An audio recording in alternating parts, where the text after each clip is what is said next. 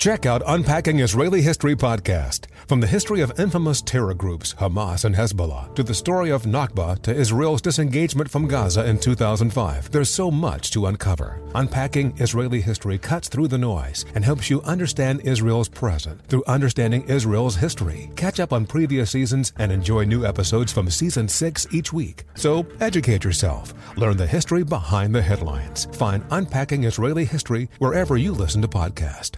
Have you heard about the social media platform for kids? It's called Zigazoo. It's a great place where kids like me can come together to make fun videos. Videos moderated by real people who review content before it's posted to the feed. I love the dance challenges. I love that it's kid-safe COPPA certified. I don't know what that means. It means it has built-in privacy protections for your online data. Zigazoo, the world's largest social network. For kids.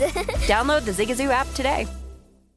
This is Tracy V. Wilson from Stuff You Missed in History class. The national sales event is on at your Toyota dealer, making now the perfect time to get a great deal on a dependable new car. Like a legendary Camry built for performance and available with all-wheel drive, you can count on your new Camry to get anywhere you need to go. Or check out an affordable and reliable Corolla with a trim for every lifestyle. From the hip sedan to the sporty hatchback, there's a Corolla built just for you. Check out more national sales event deals when you visit buyatoyota.com. Toyota, let's go places.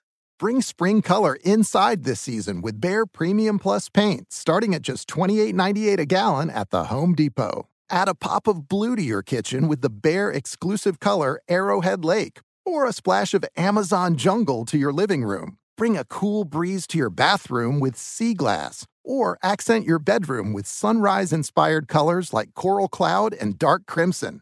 Let your creativity bloom this spring with Behr Premium Plus paint starting at just $28.98 a gallon at the Home Depot. How doers get more done. Hey, history fans. Here's a rerun for today, brought to you by Tracy V. Wilson. Welcome to This Day in History class from HowStuffWorks.com and from the desk of Stuff You Missed in History class. It's the show where we explore the past one day at a time with a quick look at what happened today in history. Hello, I'm Holly Fry. Welcome to the podcast. I am sitting in for Tracy V. Wilson this week. It is December 25th, so if you celebrate Christmas, I hope you're having a Merry Christmas. But on this day, in 1758, a very important thing happened. Halley's Comet returned. That was important because it had been predicted, and it confirmed the work that Edmund Halley had been doing. Edmund Halley, you will also sometimes hear it pronounced Hawley, sometimes Haley, but Haley is generally considered wrong, and whether Halley or Holly is correct is a matter of some debate. I'm going with Halley. And Edmund Halley first spotted the comet that would later be named for him in 1682. To be clear, this was not the first time this comet had been spotted. It was just the first time that Edmund Halley saw it. Comets prior to Halley's work in astronomy were often associated with an assortment of misconceptions historically. They had been thought to be omens sent by deities, harbingers of some sort, or sometimes just unpredictable and unexplained anomalies of the sky. In 1684, Halley paid a visit to Isaac Newton to discuss issues of celestial motion. And this meeting has become, in and of itself, something of a famed moment in astronomy history, a pivotal discussion that resulted in an expansion of human knowledge regarding how the universe works. Newton, working on some of the ideas that he and Halley had discussed and sort of putting together some of the things that he had already been working on, eventually published his work, Mathematical Principles of Natural Philosophy. That's also known commonly as Principia, which is an abbreviation of its original Latin title. And Halley actually edited Principia, and he paid for its printing. He believed in it so much, so he became intimately acquainted with its contents, including Newton's calculations on elliptical orbits. Edmund Halley began meticulously analyzing the orbits of 24 comet sightings that were on record. It was using those calculations that Halley noticed that the orbits of the comets that had been seen and reported in 1531 and 1607 appeared to be the same one that he had seen in 1682. With additional examination of the data he had available, Edmund Halley determined that the comet was on an orbit that took about 76 years to circle the sun, with variables such as planetary gravity shifting the time to be slightly longer or shorter. And using that information, he then predicted that the comet would once again fly by the Earth in late 1758 or early 1759. When Halley initially made this prediction, he seemed pretty confident about it, writing, quote, "I can undertake confidently to predict the return of the comet in 1758.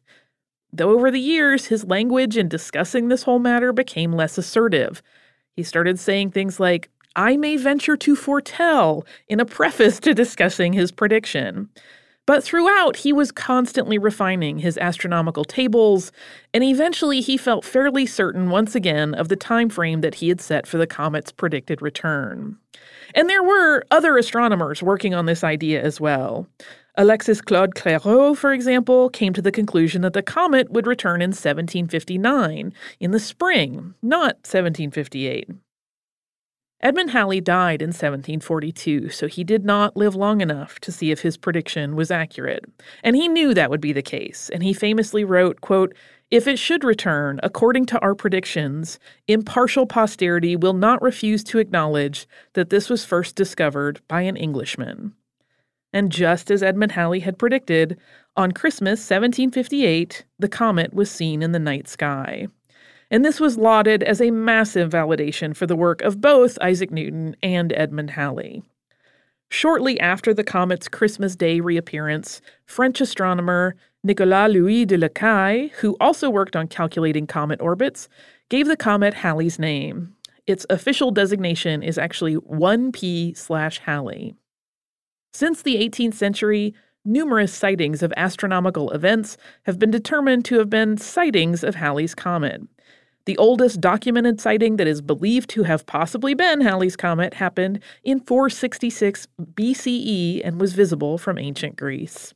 The next time the comet is expected to pass by Earth is the summer of 2061.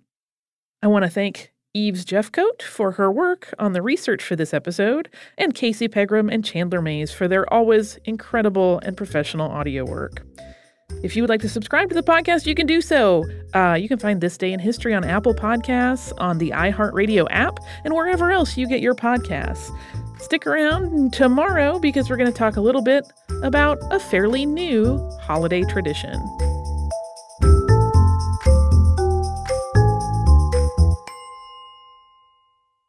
Allstate wants to remind fans that mayhem is everywhere, like when the tailgate party shows up at your house after the big win. Everything's great until the hot plate gets too hot for the tablecloth. Now your kitchen's up in smoke. And if you don't have the right home insurance coverage, the cost to fix this could sideline your savings. So switch to Allstate, save money, and get protected from mayhem like this. Not available in every state based on coverage selected, subject to terms, conditions, and availability. Savings vary.